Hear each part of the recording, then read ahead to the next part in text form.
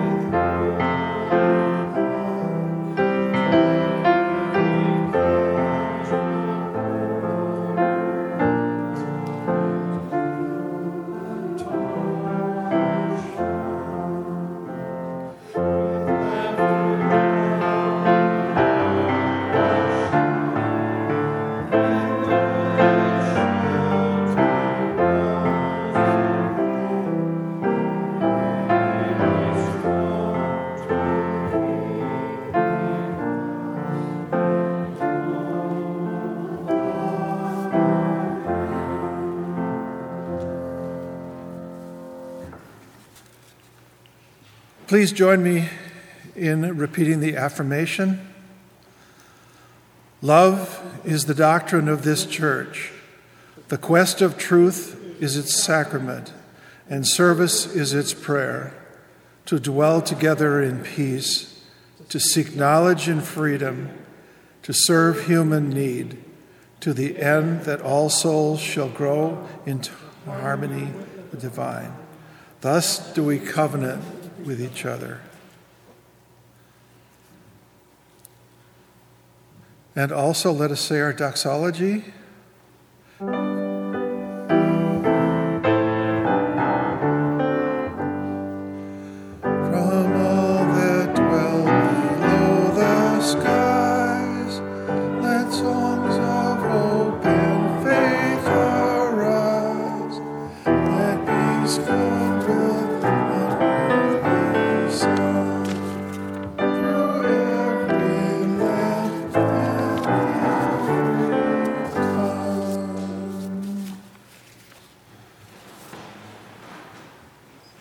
mission and the ministry of UU Wausau is made possible by the generous support of its friends and members. Rather than pass a plate at this time, we've placed an offering basket in the back of the sanctuary for you to drop a gift in. You can also stop by our website, uuwausau.org, to make a one-time donation or recurring gift with your credit or debit card. Thank you so much for your support.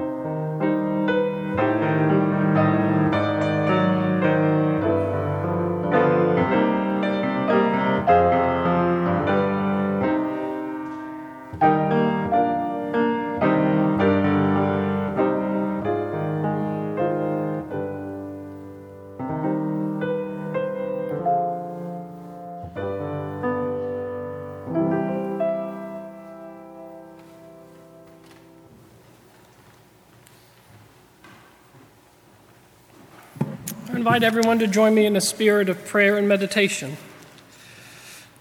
I encourage you to put your feet flat and firm on the ground if you're so inclined. If it is your custom to pray with your eyes closed, you're welcome to close them now. Take a moment and scan your body. Feel the air on your head, any aches you may have. Take note of your heart, your lungs, and let us journey into silence with these words. God of life and love, holy mystery of wildness and order, although we celebrate the pain is never far away. We know so many places of brokenness and separation, so much anger and distrust. And like children, we want to know the reason why. Why is there violent death in our schools and on our streets? Why do so many people have no work, no way to support themselves? Why have we cut ourselves off from each other? Why can't the leaders of all nations find paths to peace and justice? Holy mystery, though we have been made without full understanding, let our hopes and prayers for those in pain and need find an answer. Now let us call to mind all the joys and sorrows in our lives, and let us meditate on them in silence together now.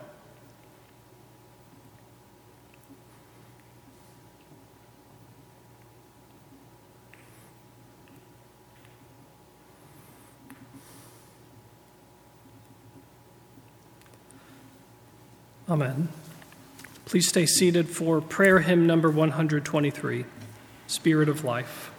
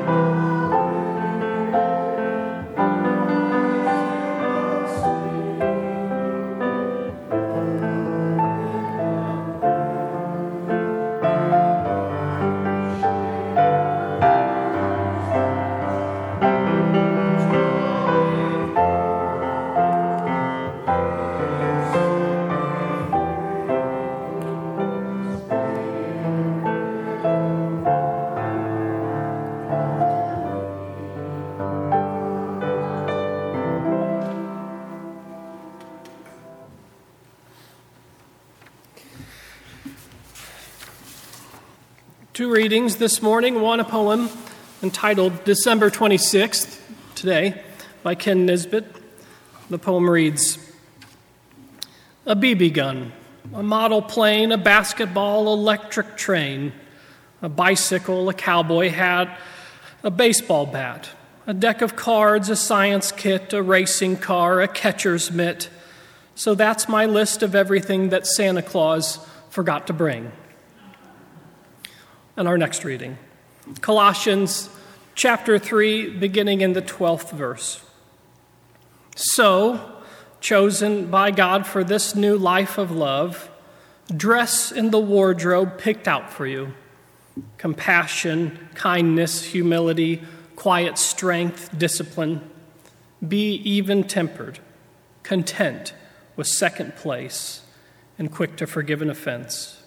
Forgive quickly and completely, and regardless of what else you put on, wear love. It's your basic, all-purpose garment, and never be without it.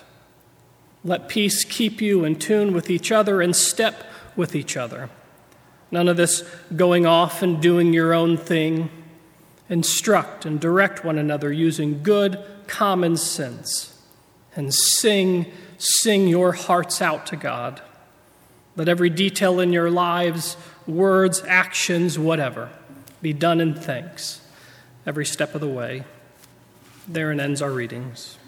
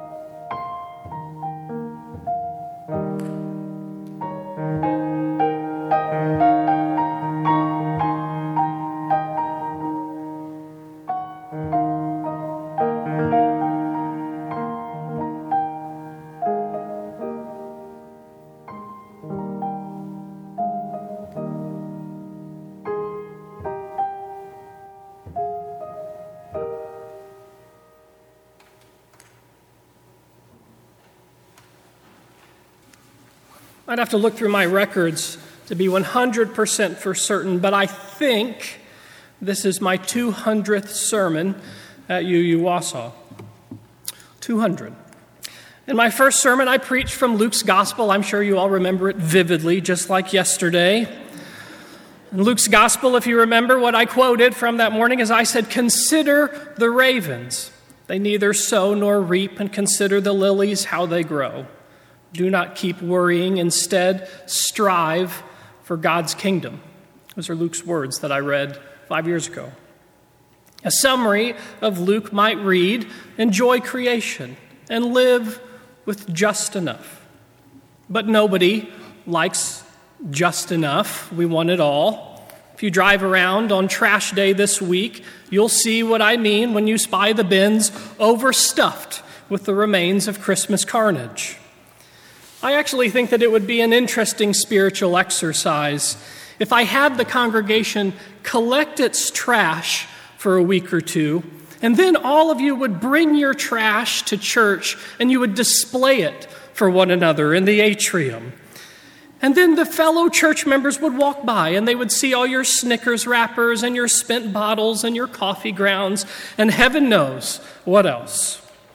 I actually think that we would learn a lot from one another if we shared our garbage rather than kept it out of sight and had it hauled away every week. You have nothing to worry about, of course, because the property committee would never let me get away with this. And even if I pulled it off, they would rip me out of this pulpit and replace me with a secular humanist faster than I could say amen. But spiritual and personal garbage is what I'm talking about this morning. I think we all would agree that we carry just a little bit of garbage in us. It adds up over the course of the year, over the course of a life. And as this church's only minister to 220 or so adults, you might imagine that I give a lot of pastoral care. And what I can tell based off what I observe is that the people in this church who weather the storms of life the best often have thick and meaningful spiritual practices. It's those people who in crisis have nowhere to turn, who get angry or resentful and turn to destructive outlets to cope.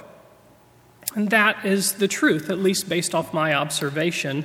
And that's why I'm preaching the last sermon of the year, my 200th, on setting intentions and finding a spiritual practice that will serve you in the best, but most of all, in the worst of times. Thomas Merton, the late Catholic mystic and Trappist monk, he said in one of his sermons that all of us have demons that occupy our hearts, and these demons pretend to be gods. And when this happens, we're left with less room for ourselves in ourselves. Merton thought of this as sort of like a spiritual imprisonment. And over time, this imprisonment ends up leaving us feeling satisfied with half-human joys, leaving us satisfied with half-human despairs and half-human desires. Now, there are any number of things that leave us vulnerable to half-human joys and desires. A bad year, a bad marriage, COVID fatigue, the death of a loved one, bad habits. You all know this list as good or even better than I do. And when bad things add up, because bad things add up, it tends to limit our ability to self-actualize, which is just a fancy phrase for doing and being what really and truly matters. The thing about bad years and relationships and tragedy is that they tend to rob us of what psychologists call the smart state, which is when we have full access to all our resources and we can respond smartly. The opposite of this is called the critter state, which is when we dip into things like fear and old safety and survival patterns like fight or flight that limit our ability to be creative and problem solve. Now, it's worth noting here that when we are in critter state, we tend to see an us versus them world. We also tend to other people, and we enforce labels that serve selfish ends. But to live in the smart state, you need three things. You need safety, you need belonging, and union mattering. Safety, belonging, mattering. Now, safety requires an environment where we can take risks and push ourselves into uncharted personal and communal territory. Belonging means that we have a place where we are equal with others. Now, let me clarify a bit about belonging. You see, belonging doesn't mean that you have a place where everyone thinks like you. A place where everyone thinks like you is a gang or a cult. And gangs and cults are lame. Belonging is the opposite of groupthink. Mattering means that what you contribute as an individual is really and truly appreciated. Safety to take risks, belonging with others who appreciate who you are, and having your contributions matter. That's how you get to the smart state. Those are what keep the demons at bay. Those are what get us, as I said, to the smart state. But the question remains, how do we get to the smart state, and how do we stay there or get back quickly when we default to the critter? Now, I'm making an assumption on everyone's behalf that all of us wants to live in the smart state. It's the end of the year, and soon many of us will be making our New Year's resolutions.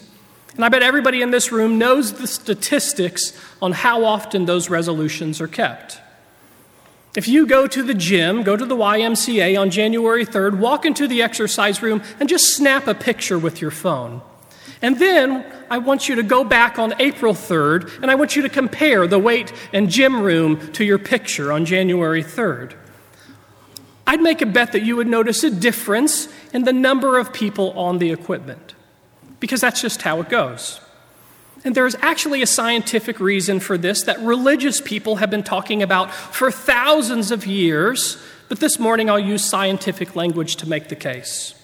So the American Psychological Association has done extensive study in this area, and they've discovered that most people who relapse on resolutions, which is most people, they do so because they have overestimated their abilities and underestimated the time it takes to make changes stick.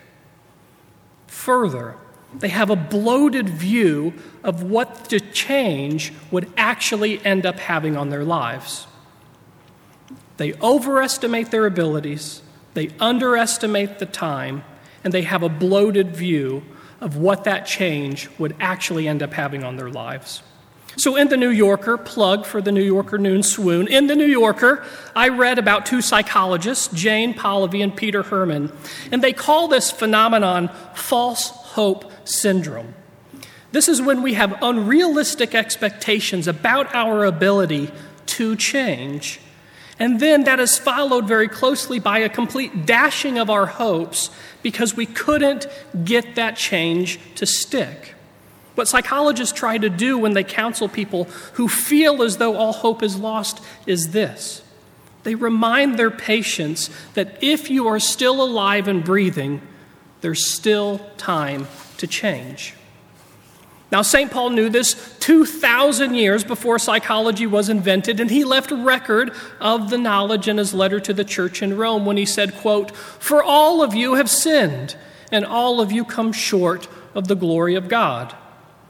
Our righteousness, which would have been Paul's word, our righteousness, which is really just Paul's word for the psychologist's word smart state, it comes when we admit to ourselves and the community we belong to that we are all limited, that bad things add up in our hearts, that our garbage is just as smelly as everyone else's, that we don't always do what's right, that we don't always feel safe.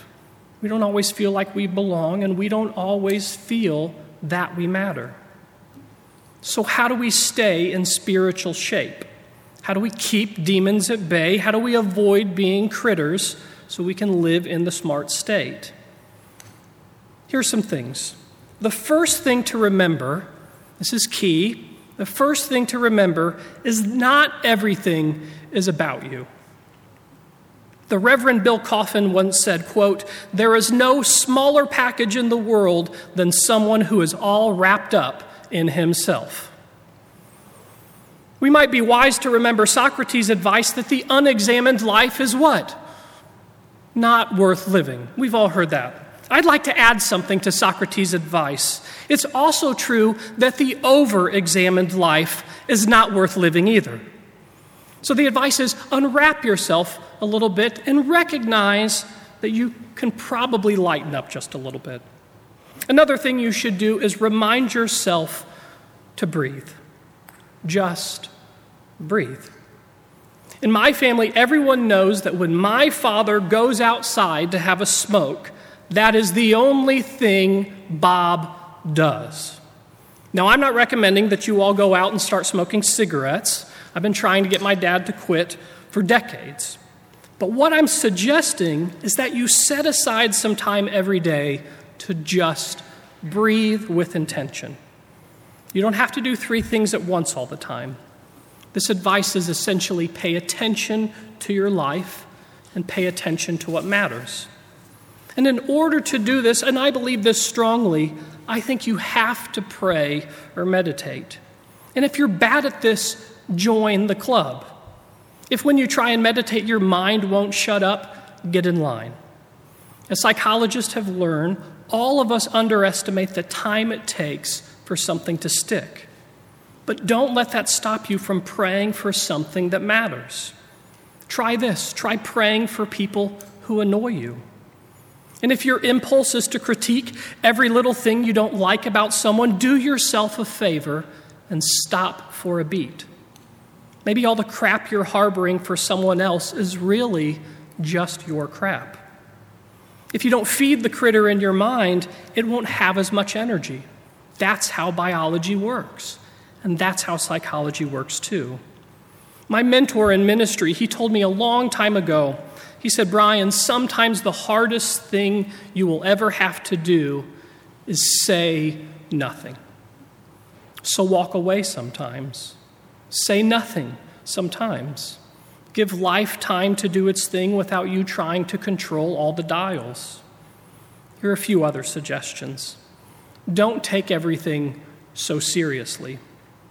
Since I've been here, I have sat in a zillion board and committee meetings.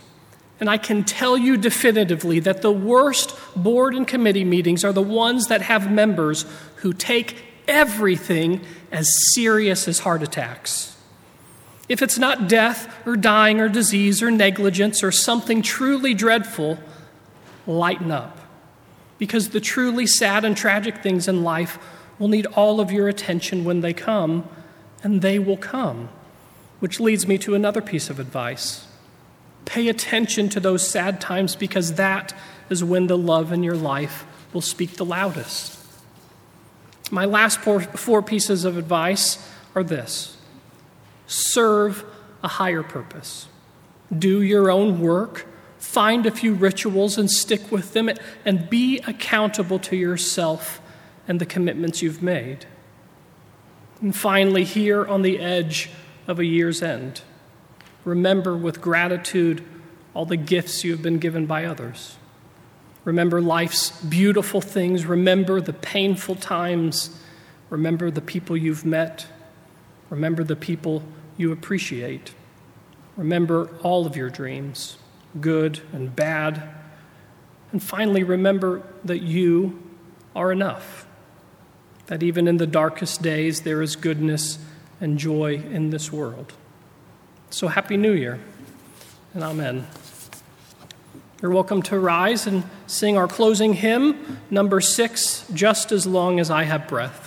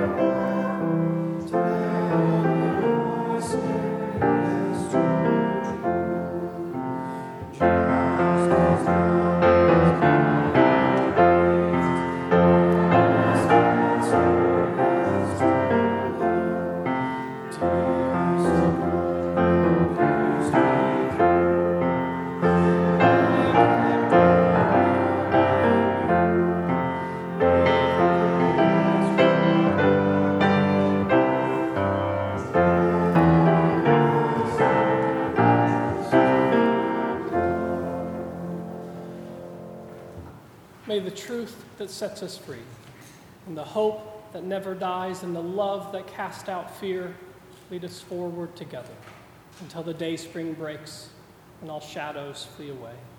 You're welcome to have a seat, relax, and enjoy the postlude, and I'll see you in just a minute.